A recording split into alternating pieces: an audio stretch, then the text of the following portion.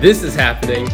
What's up, everybody? Welcome to another week of the Bible Boys. My name is James. And I'm Pip. It's super exciting to be here. We're at Moore College. We're in the William Hodgson room at Moore College.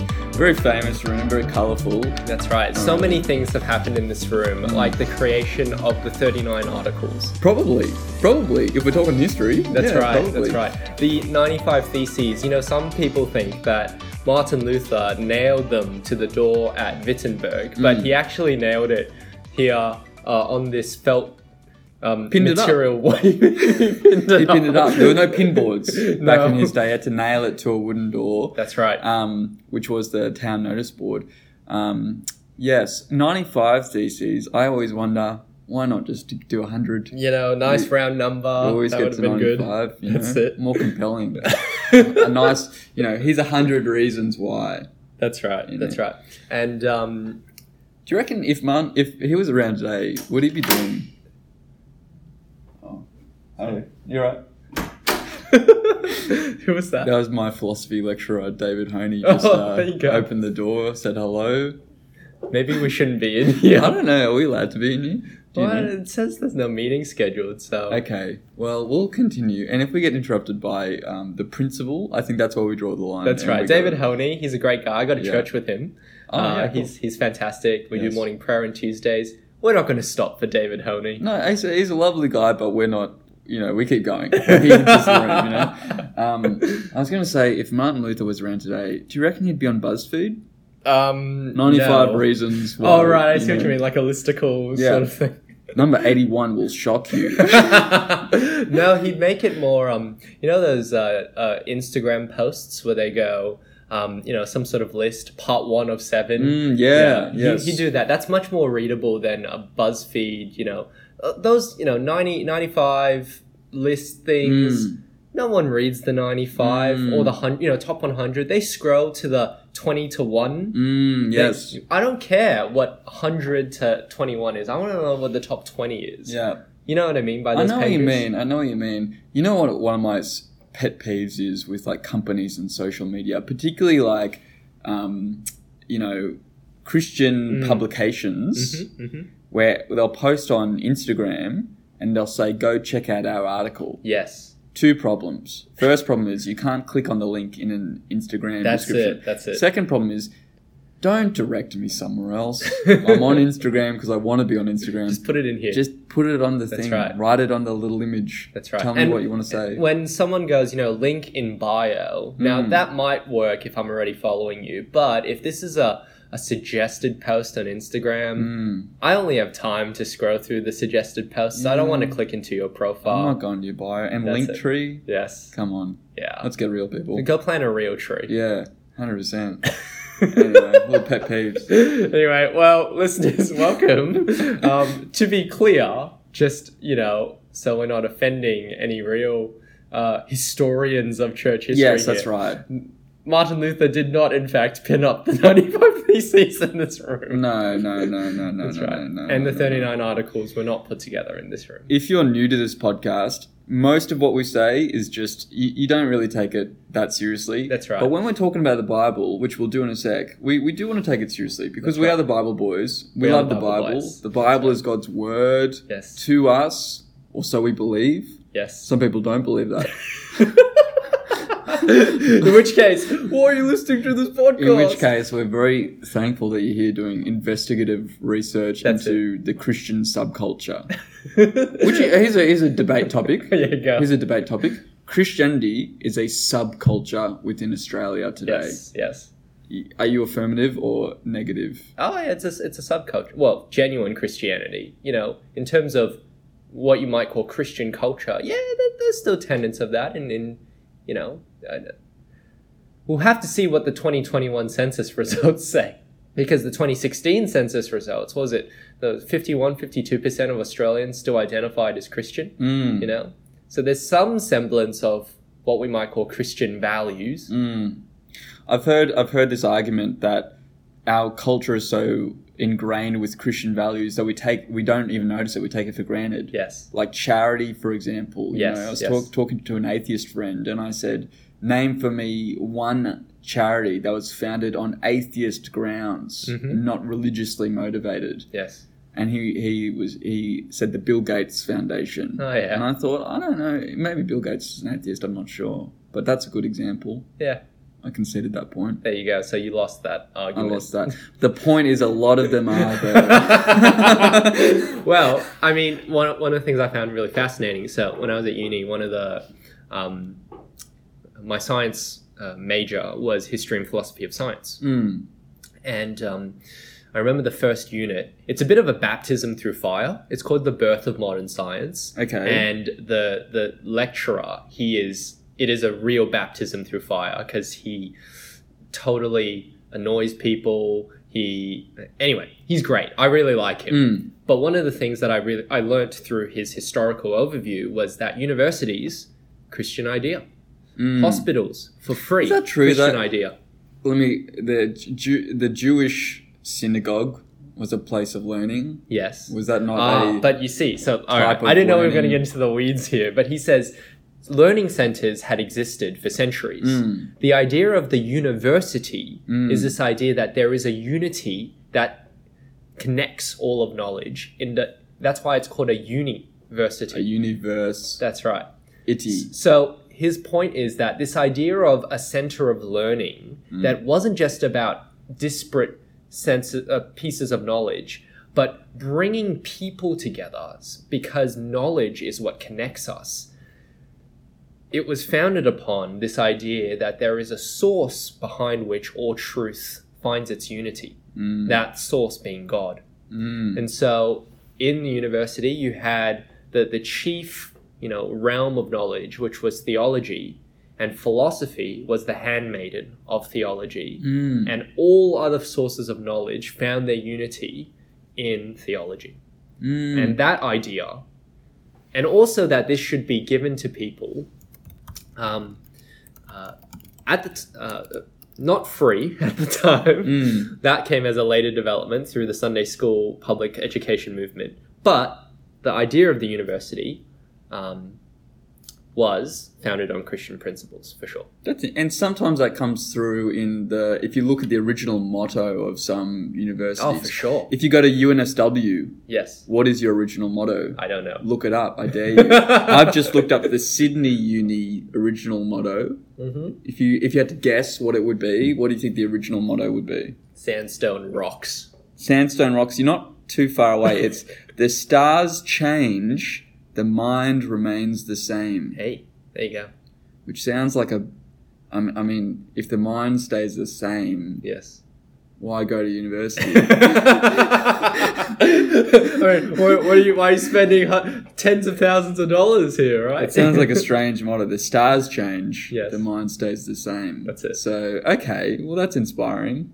Fun times. Yes. Anyway, let's get into some Bible, I reckon. Let's talk about what we're back. This is week 2 of Theological College. We're more college students here in Sydney for all of our overseas we do have overseas listeners, believe it or not. Oh, do we actually? We do actually. Does that come up on the stats? Yeah. What countries? Oh, a bunch. I'm not gonna. Let's get to the. All right. What have you been learning through college? Yes. This week. Bits and bobs. This and that. This is the riveting content that our listeners come for. No. So at the moment, let me list my subjects. Okay. So all right, we've got go. Old Testament. Yes. New Testament. Greek. Hebrew. Yes. Church history. Yes. Philosophy. Yes. Doctrine. 7 subjects. New Testament. Oh wait, I'll remember that. So we've been learning. We've been looking at John's Gospel. Yes.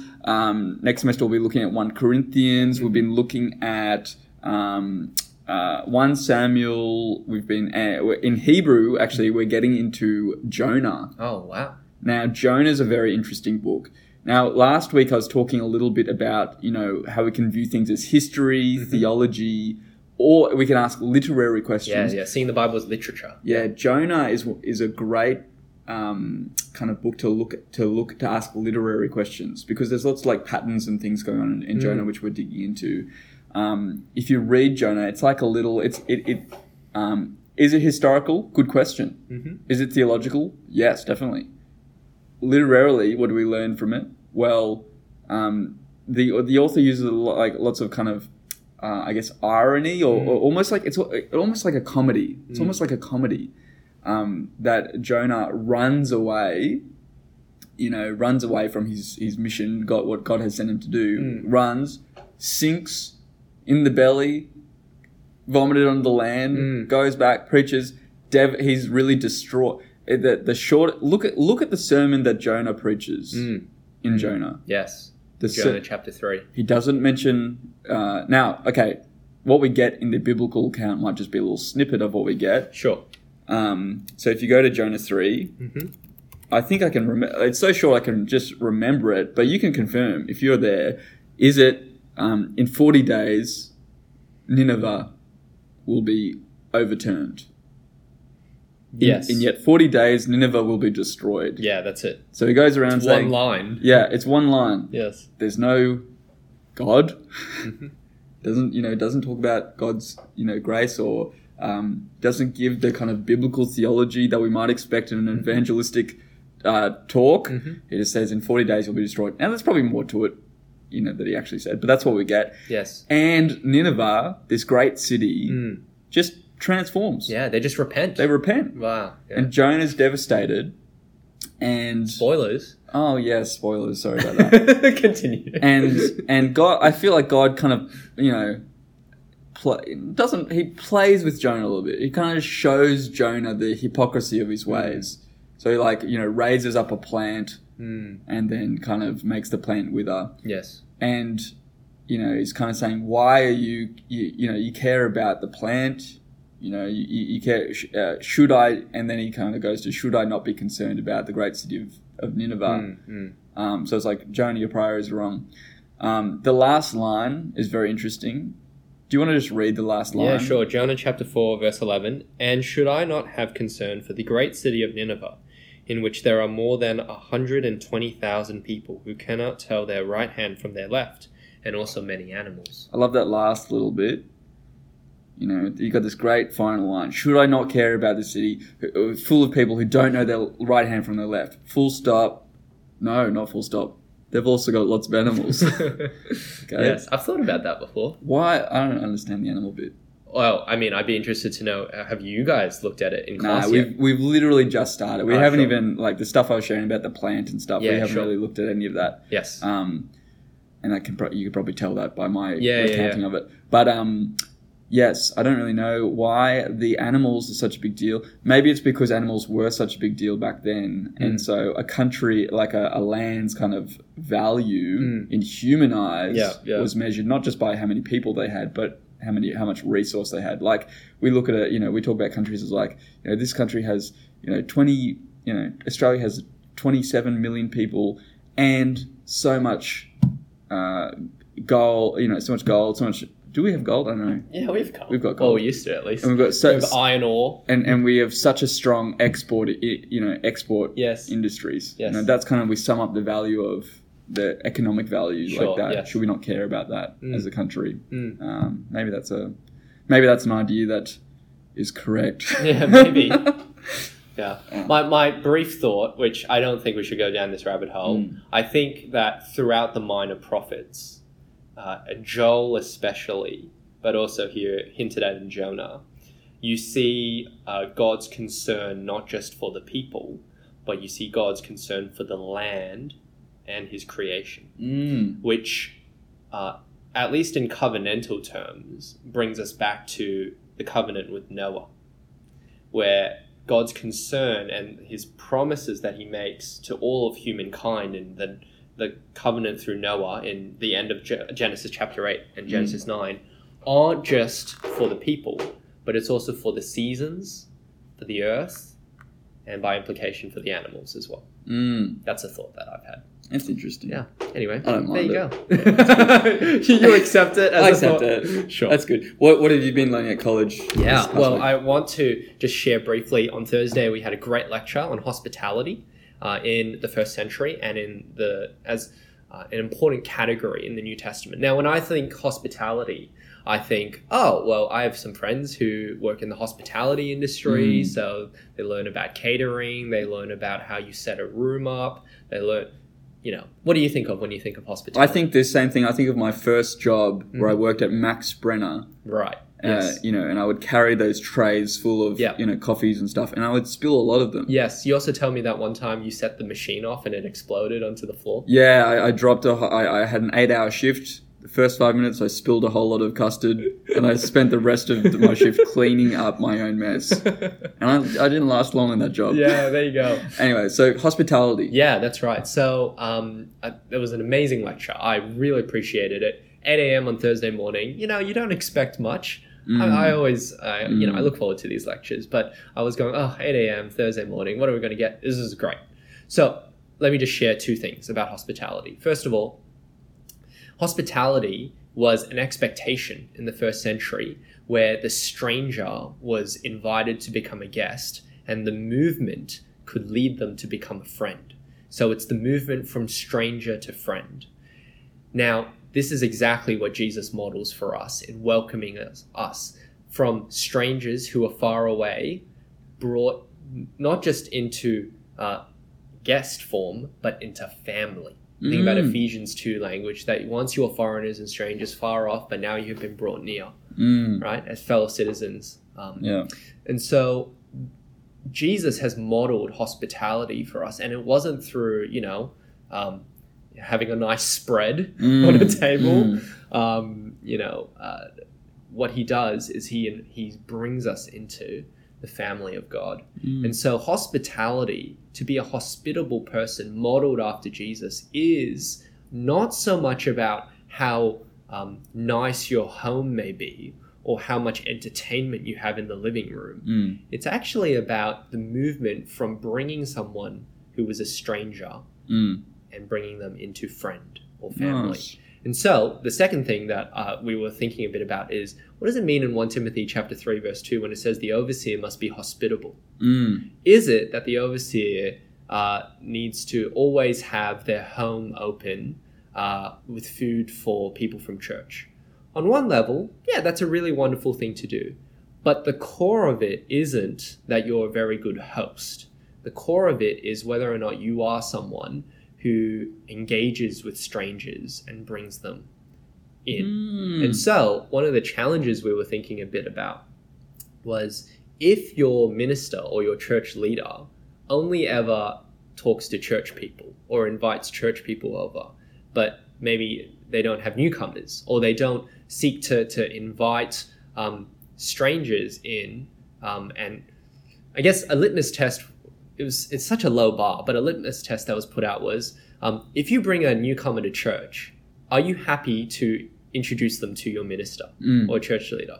If the answer is no, because you don't know how that minister would go with this newcomer, that's a problem. They're probably not hospitable. It's interesting. Anyway, that was a challenge that was put out there. So lots more to say, but I found that really helpful. That is interesting.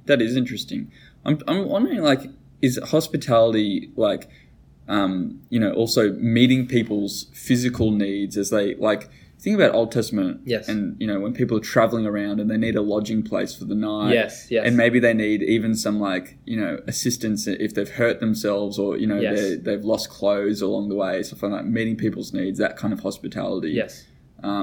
Because I think there is some connection with the word hospital in a sense of helping people. What do people need? Hospital, obviously we think medical needs. Yes. But that sense of just meeting a person where they're at, welcoming them in and saying, how can I meet your needs? How can I welcome you We talked about that in the lecture as well. Nice. Yeah, for sure. Nice. Yeah. Good times. Now, we're going to go to our spot. Yes. And Tim from Nova Scotia writes in. Oh my goodness. You said Nova Scotia? Yeah. That's Scotland, isn't it? No, it's not. What is Nova Scotia? Nova Scotia is one of the provinces on the east of Canada. Now, Scotia means darkness. Oh, does it? I think so. I didn't know that. Nova means it's a radio station. Sure. No, go on. Okay. Tim from Nova Scotia. Tim, not his real name. Nova Scotia, not his real location. Okay. Anyway, Tim from Nova Scotia writes in, says, "Hi, Bible boys. Love listening to you guys and appreciated what you mentioned about God's glory in your latest episode. I'm wondering if you could explain the theology underpinning the idea that all things are for God's glory. It's something I've been grappling with as I grow in my faith and as I grow closer to God. I find that when I'm thinking at a very superficial level, emotionally rather than rationally, I don't naturally want to bring glory to God. I do desire for others to know Christ. I long for the peace and true rest we will have in Christ, and I want to know Christ more. But there seems to be a disconnect in my head between these thoughts and the statement, all glory be to Christ. Maybe it's because I've heard the phrase so much it's lost its meaning. Either way, I'd love to hear your thoughts. Thanks in Christ, Tim. Nice. That's a great question. Yes. And so we talked a bit last week about, it was last week, yeah, right? That's about God's, and this, I was talking, this is a classic John Piper line, God does all things for his glory. And that's not like a megalomaniac thing. It's actually a good thing. The only person who should do that is God, because the purpose of life is that we, look on his glory and appreciate his glory and glorify him. God is most glorified when we're most satisfied in him. That's the Piper line. Yeah, that's the Piper line. And I was saying last week, I am, a little bit confused about how that works, but also not entirely convinced that that's like the summary purpose statement that the Bible presents. Yes. Like, I'm sure, I think it's one of the purpose statements, but I just don't really know if that's the sum total of it. Yeah, yeah. And I totally resonate with this, like, this sort of why, if God is, if God is self-existent, if God is self-sustaining, doesn't need anything, why then does he need to create people to glorify him? And if he doesn't need to do that, then why does he do it? Yeah. Like, is it because God does not do trivial things. God never does trivial things. And so why would God do something that he doesn't have to do? Those are pretty big pretty big questions. That's right. Yeah, so I don't know. Where does your brain go? So today's spot is not to answer all of this. Okay. But I want to think a bit about God's glory. Cool. And so I thought that what I said we might do today is a spot on all things being done for God's glory. Like, why does God do anything? It's for his glory. And I realized that we need to do a prior question, which is, what is God's glory? Nice. So today's spot is on what is God's glory? Yep. And I'm going to touch briefly on some of what Tim's question is on why we might want to glorify God. Yeah. And we might touch briefly on God doing all things for his glory, but maybe for another time. Let's start with what is God's glory. Yeah. Sound good? Sounds good. Great. So let's start with the Bible. So what I want to do is I want to open up to Psalm 29, but let's talk briefly about the word glory. In the Old Testament, the word glory, or the word that's translated glory, or signifies glory, is a word that means heaviness or weightiness, right? So I think about Back to the Future, where Marty McFly, played by Michael J. Fox, would say, "Oh, this is heavy, Doc." He doesn't talk like that. But the point being that when something's very serious, he'd say, "This is heavy." There's a funny moment where Marty goes back to 1955 and Doc says, "What? Why do you always say things are heavy? Is there a gravity problem in the 1980s?" The idea being that Marty, whenever he talks about something serious happening, he talks about it being heavy. But this is the same idea from the word.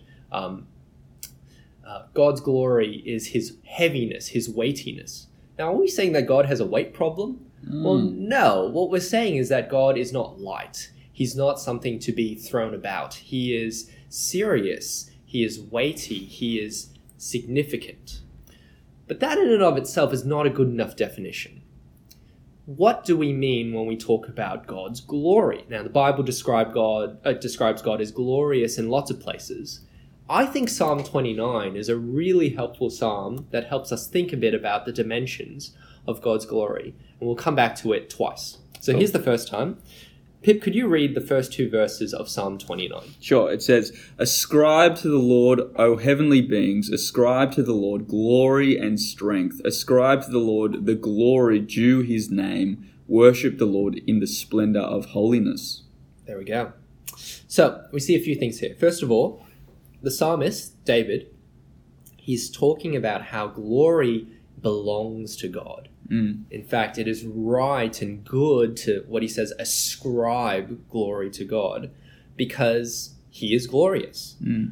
Verse 2, ascribe to the Lord the glory that is due his name. In other words, not only is God glorious, but it is right for us to recognize God is glorious. Then, in the second part of verse 2, I think we get a working definition of God's glory. In the second part of verse 2, it says, worship the Lord in the splendor of his holiness. Now notice what's going on here. God is holy, meaning he is separate, he is other, he is majestic beyond comparison. And the splendor of that, the radiance of that, the display of that, the magnificence of that, I think is glory. So in other words, if I could put it in one line, glory is the display or the splendor of God's holiness. Now, think about how we use glory for a second, right? So, if you're playing, do you still play futsal on Thursday nights? Occasionally. Yeah. Occasionally. I don't know if you've ever thrown the line, you're like, all right, guys, we've got to go for glory. Go for glory. Go for glory, that's right. And what's the idea there? The idea is, we're going to win this, and when we win it, right, it's going to be glorious because we're going to bask in the victory. We're going to see this victory. You see an amazing sunset or an amazing sunrise. You see the display of that awesomeness, and what do you think? Glorious. So I think that a working definition can be that when you see the awesomeness of God, or the display or the splendor of God's awesomeness, his holiness, that is glory. Now, you get a hint of this throughout the Bible, but a really key part is Exodus 34.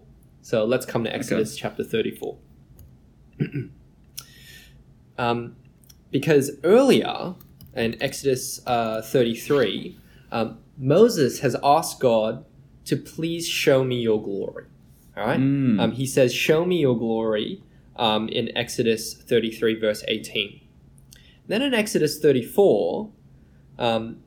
notice what happens. So, Pip, can you read verses 5 to 7? Okay.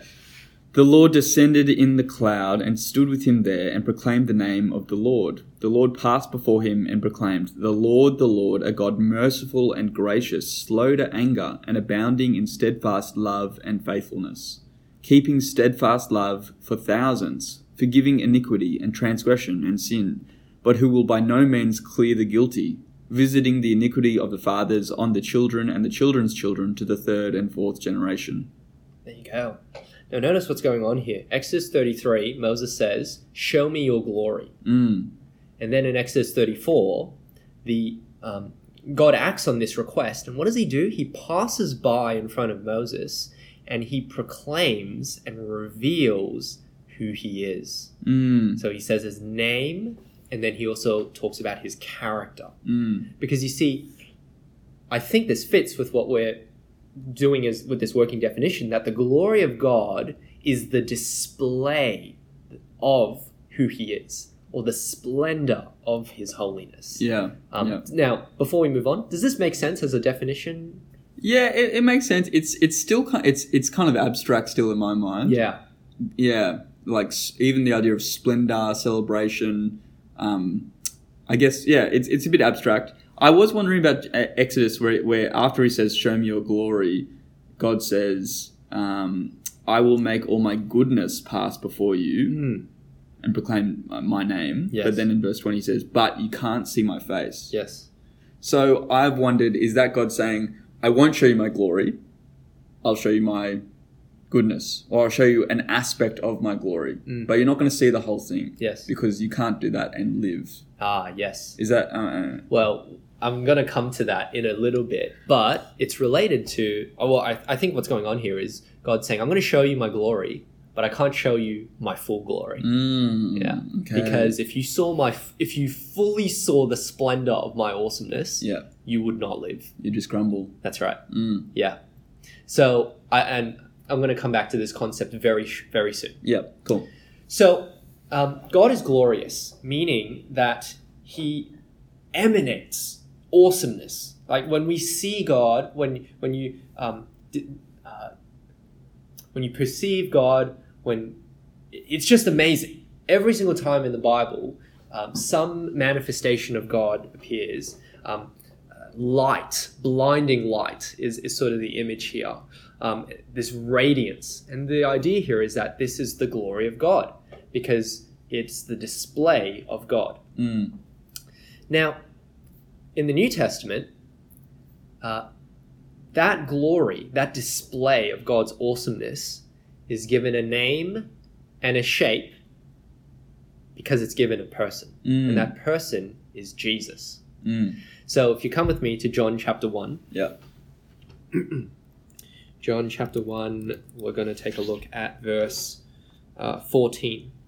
Yeah. Can you read John chapter 1, verse 14? Yeah, it says, "And the Word became flesh and dwelt among us, and we have seen his glory, glory as of the only Son from the Father, full of grace and truth." And so this is an amazing line that we get from John's Gospel, where what it's saying is that we have seen this glory. This glory is of the Son, and this Son is from the Father. And so in just a few verses later, in verse 18, it says that no one's ever seen the Father, but if you've seen the Son, you know the Father, because he is in closest relationship with him. I think what the implication here is saying is that Jesus is the way in which we see the awesomeness of God. Jesus is the splendor of God's holiness, because if you see Jesus, you're seeing the perfect representation of who God is. This is what the writer of Hebrews is getting at, I think, in Hebrews chapter 1, verse 3. So in Hebrews chapter 1, verse 3, I'll read this one. It says, "The Son is the radiance of God's glory and the exact representation of his being." Because you see, if you want to know God's holiness, if you want to know God's awesomeness, if you want to know what God is like, if you want to know who God is, you want to see that display, look no further than Jesus. That's why we can rightly say Jesus is the glory of God, which is so strange, right? But I think what that does is it gives us a concreteness to this concept. Because in the Old Testament, not to say that in the Old Testament you couldn't already talk about the splendor of God's holiness, the display of his awesomeness, as his glory. But I think that in the New Testament we have something, shall I say, more concrete. To see the glory of God, to make much of the glory of God, is actually to see Jesus and to make much of Jesus. Because Jesus is the perfect representation, the perfect display of God's glory. Yeah. Which then brings me to what you were talking about with Moses. Because you see, Moses only saw a shadow of God's glory. Or shall we say, a glimpse of it. But we who see Jesus actually see a fuller picture. I think that's what Paul is talking about in 2 Corinthians chapter 3, when he talks about, Moses saw a glory that was veiled.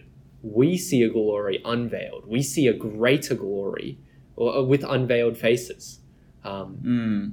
We see Jesus, who is the glory of God. And yet, for the Christian, there is still this waiting of, we will see God more fully. Yes. We will see him face to face. That's it. Although God doesn't have a face. So, yes. Yeah, and this is something I want to talk about, is like the imagery that's used to talk about glory. And the word glory, even itself being a word that evokes imagery in the mind, as being like God's way to communicate to us, like this is what it's all about. Yeah. Right. But yeah. No, you go on. So is that where we're going? We're going there as well now, because you're right. Because even now as Christians, we have seen Jesus, we know Jesus, or at least we follow the witnesses who saw him directly. Right. That's 1 John 1. But 1 John 3, verse 2, we do see this promise, a promise of a future greater display of glory, or at least a greater perception of glory. So 1 John chapter 3, verse 2, "Dear friends, now we are children of God, and what we will be has not yet been made known. But we know that when Christ appears, we shall be like him, for we shall see him as he is." And so there's a lot going on in this verse, but this idea that, well, back in Exodus 33, God told Moses, you can't see my full glory, because if you see my face, you will not live. Even now, we don't yet see the unveiled, complete, total, face-to-face, glory of Christ, but we will one day. And here in 1 John chapter 3, part of what's going on in this verse and the surrounding context is this idea that we will be sinless as well. Because we still have, we still sin, there is still a barrier to us seeing Christ face to face, but we will one day when Jesus returns and we're fully resurrected with sinless bodies, we will see Christ face to face. And so there is still a greater display of God's awesomeness to come in the future. So there you go. There's a bit of a picture of glory. Yeah. I've got more to say, but I hope that gives us a bit of a better understanding of what God's glory is. It's the display of his awesomeness, the splendor of his holiness. It's seeing how great God is. That's what God's glory is. And we talk about glory in that way all the time, right? Maybe what might help some people is where you find glory as a hard concept to think about. Just replace it with honor. Because when we honor someone, what we're actually doing is we are giving them attention. We're pointing people's attention to the goodness of someone, right? So can you be honored if you're just by yourself on a desert island? Not really. You need someone there to see you in an elevated status for you to be honored. And I think that's, like, conceptually, that's where it gets tricky for me. Yes. In terms of, the question of what's the point, what's the meaning of life, why we're here. Yes. That conceptually, for me, is tricky to square with God's self-existence, self-sufficiency. Yes. And people have debated this and wrestled with this. Why did God create people? Did he have to create people? Is there something about God which means that he had to create us? And if so, yes, that's really strange. Yes. Well, now let's come to the word glorify. Okay. So we've talked about God's glory. What does it mean to glorify God? Right? Now, this is where one of my favorite John Piper illustrations comes in, where he talks about the difference between a microscope and a telescope. So I really like this. So he says, what does a microscope do? Well, a microscope, you use it when there's something very small. And what you need to do is you need to make it bigger than it is so you can see it. And so is glorifying God that he doesn't have that much awesomeness. He doesn't have that much, holiness. He doesn't have that much honor. We need to add honor to him. We need to add awesomeness to him. We need to make God seem bigger than he actually is. If so, then God is no longer self-sufficient. Yeah. God is no longer self-existent. There's something deficient in God. He needed to create people to add to his awesomeness. Yeah. That's not what the Bible teaches. Instead, it's more like a telescope. You see, what are you doing when you use a telescope? Well, you've got a massive star or a supernova or a planet that is actually really massive. But the problem is that with our eyes, they're not that powerful. And so we can't see it. It's actually big and huge and massive. The problem is us. And so I like the illustration because I think that it squares with what the Bible says about glorify. So what does it mean to glorify God? I think what it is it's bringing to focus, bringing to attention, pointing people to the awesomeness of God that's already there. And so why did God create, right? This was the big question that I said we don't have time to fully explore. Yeah. But I think a simple first answer is so that people could see his awesomeness, so that people could observe the splendor of his holiness, and also so that people, this is, a loaded line now, so that people could enjoy his awesomeness, his holiness. So I think what it means to glorify God isn't to add honor to God, to give him something that isn't already his. What it means to glorify God, it means to draw attention to how awesome God is. To point people's attention to how awesome he is. Yeah. Does that help in terms of it does help. Yeah. I guess it's in the day-to-day of life, in the humdrum of life, there is always going to be that kind of little bit of existential angst where it's like, am I needed? Did God need to create me?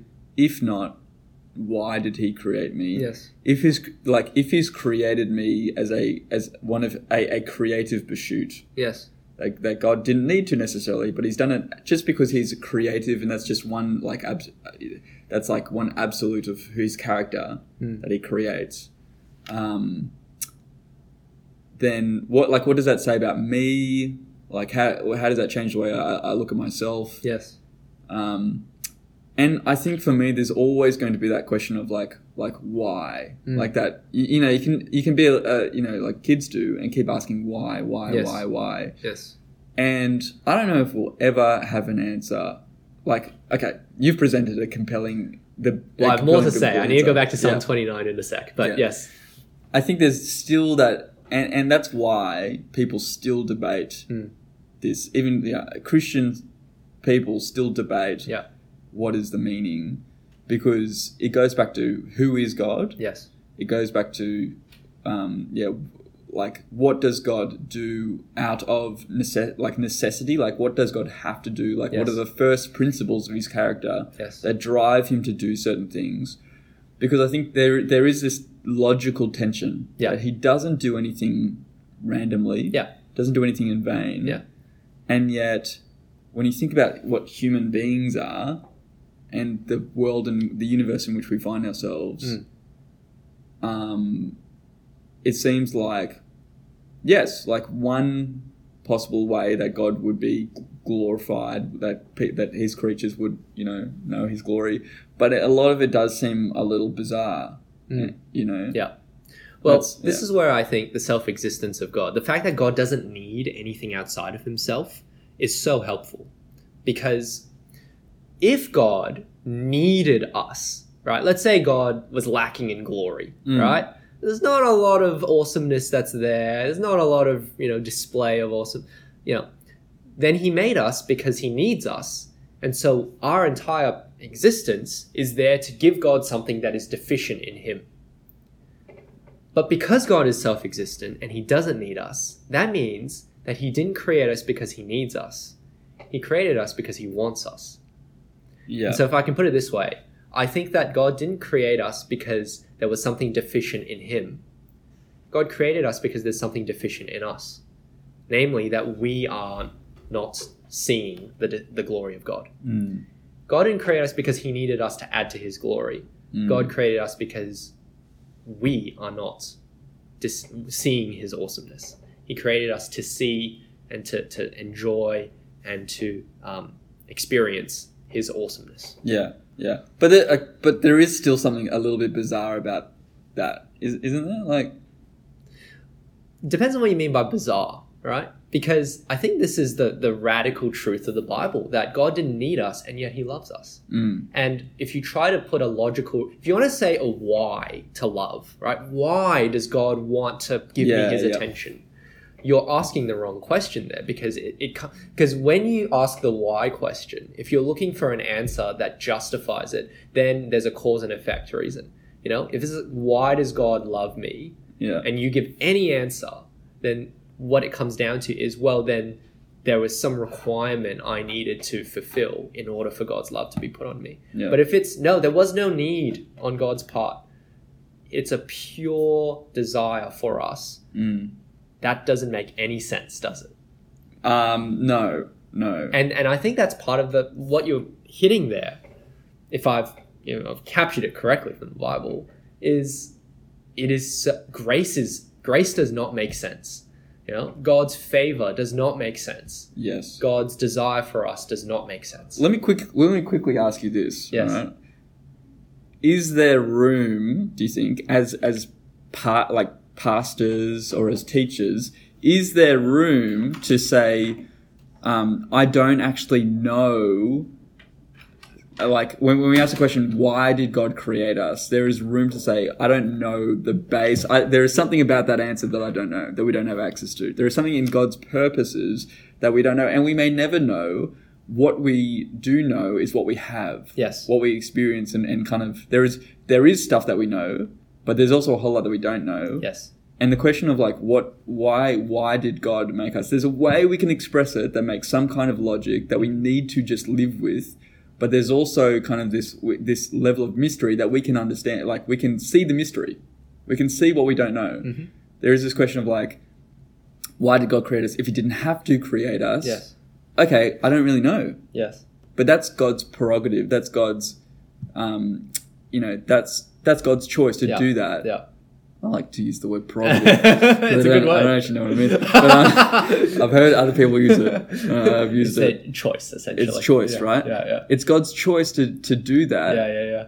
And why someone makes a choice, I don't know. Yeah. But they've done it. Well, yes. I'm going to say yes. There's so much room for us to say we don't know.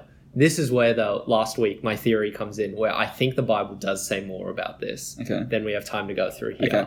And it comes down to the Father's love for the Son and his desire to build the church.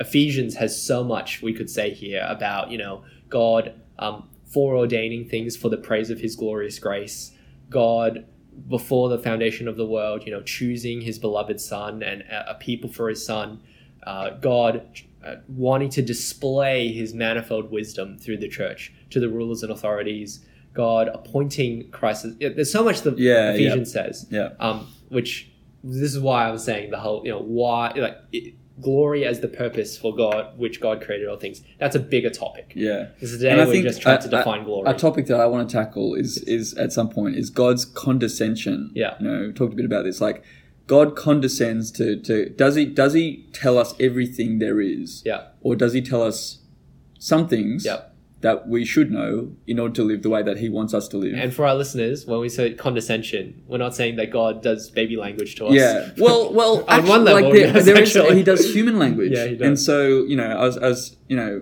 one thing I've been thinking recently is like the Bible, God's and the death of Jesus and the events of history. We often say there are ways that God lets us get access to him, but actually there are also ways that God gets access to us. Yes. The Bible is how God gets access to our brains and to get through to us. And it's like, so God stoops down to kind of be able to talk to us. But my question is, how far does he stoop down? Yeah. Does he stoop all the way down? Or does he stoop to a level where it's like, this is what you need to know to live your lives in the way, but there's still going to be mystery that you have to live with, and faith comes in, and that's part of our faith. Our lived faith is to kind of hold this mystery and be okay with it. I think that's really helpful. Anyway, the last thing I want to say is just going back to Psalm 29. I think that and going back to Tim's question about in the end, well, why do I want to glorify God, right? I want to give two reasons from Psalm 29. Really, I could do three, but let's do two for the sake of time. First one is that it is good and right to acknowledge how awesome God is. It is good and right to acknowledge how awesome God is. I remember when Avengers Endgame came out a few years ago, all these friends of mine, they were just going, this is the most amazing film ever. You have to look at it. You have to watch it. You have to go see it. Whenever, I'm on tennis TV on YouTube or Instagram when there's an amazing shot, people want to share it. It gets lots of likes. We are, and this is a loaded term, but we are worshipping people. We worship, the word comes from worthship, the idea of ascribing attention and honor to things that we think deserve it, are worth it. We do it every day. When you talk about how your weekend was, when you talk about how great a coffee was, we are always ascribing worth to things that we think are awesome. It is good and right to ascribe awesomeness and worth to that which is truly awesome and worth it, which is God. And so I guess one answer I want to say to Tim is, why do you want to glorify God? Why do you want to draw attention to him? Because he is the one who most absolutely deserves it. It is good and right to give him the honor that is due his name. Yeah, nice. The second one is that God's glory benefits us. And so you get that at the end of Psalm 29. Can you read 10 to 11 as we draw this spot to a close? Yeah, sure. It says, "The Lord sits enthroned over the flood. The Lord sits enthroned as king forever. May the Lord give strength to his people. May the Lord bless his people with peace." God's glory, the display of his awesomeness, isn't just something that's out there and unrelated to you. God's glory, time and time again, is manifested in blessing his people. And we see that here in Psalm 29 with giving strength to his people, giving protection to his people. We see it most chiefly in Jesus Christ. The glory of God is what saved you. The glory, and so it is good and right for us to respond to that glory by drawing attention to it. And so just last line to say here really, what does it mean in your day-to-day life? If you live your life, your words, your actions, trying to draw attention to God, pointing to God, showing how awesome God is in your life, that's glorifying God, and it's a right response to how he has blessed you. Nice. There you go. Good. Thanks, man. The long spot. Hopefully it was helpful. That was good. Yeah, hopefully that's helpful. And hopefully that's helpful for Tim from Nova Scotia as well in his questions. That's right. Hey, I'd love to go to Nova Scotia one day. Well, it is Scotland, isn't it? No, it's Canada. Canada. I think. It's like the Scotland of Canada. Is it? It is to... It's the eastern suburbs of Canada. Okay. But I feel like it's the furthest away from here that you can get to. Nova Scotia. I think. I might be wrong about that. Let's play Guess Something. Guess Something. We're going to play Guess Which. Okay. Inspired by your idea to play Guess Which Bible book. Yes. We're going to do that again. And you've got, do we say 7 or 8? I think we said 7. Okay. But I was thinking about it. It's quite hard to do it in 7, but we got to do it. Can you do it? Let's see. That's the question. So, listeners, if you missed last week, Guess Which. It's a variation of Guess Who. It's Guess Which book of the Bible. And today Pip has a book of the Bible. And I've got 7 questions to try and get it. Could we say... No. Let's just do 7 questions. Let's just do it. All right, here we go. Is it a New Testament book of the Bible? Yes. Okay. Is it an epistle or a gospel? Is that a yes or no question? Yeah. Is it an epistle or a gospel? Yes. Okay. Does Paul have something to do with this epistle or gospel? Yes. Okay. Does Jesus show up in this epistle or... Wait, excuse me. No, how do I word this? See, I'm trying to narrow it down. This is why I've got the or question, the or word in here. Yeah. Okay, Paul has something to do with it. Is it an epistle? Yes. Okay, cool. Nice. Narrowed that down. How do we think about these now? Is it a pastoral epistle? So no, 1 Timothy, 2 Timothy, Titus. Okay. Oh, it's getting tense. Is Paul rebuking the church in this epistle? Yes. Yes. Ish. Oh, yeah, great. yeah. Okay, I'm not going to get this. It's one of the more... I'll give you a hint. It's one of the more negative ones. Sure. In terms of like the spectrum of positive and negative. Okay. All right. No, well, I'm on my 7th question, You so I got to Hail Mary it. Take a stab. Take a stab. So negative-ish. Yes. Yeah. Yes. Look, what do we got here? We got so many I could choose from. Great. Okay. All right, I'm going to go, it's either 1 or 2 Corinthians or Galatians, and so I just got to throw it out there. I'm going to say, is it Galatians? Yes! Well done. Yes! Well done. 7 questions. Yeah. This is fun. That's good. That's good.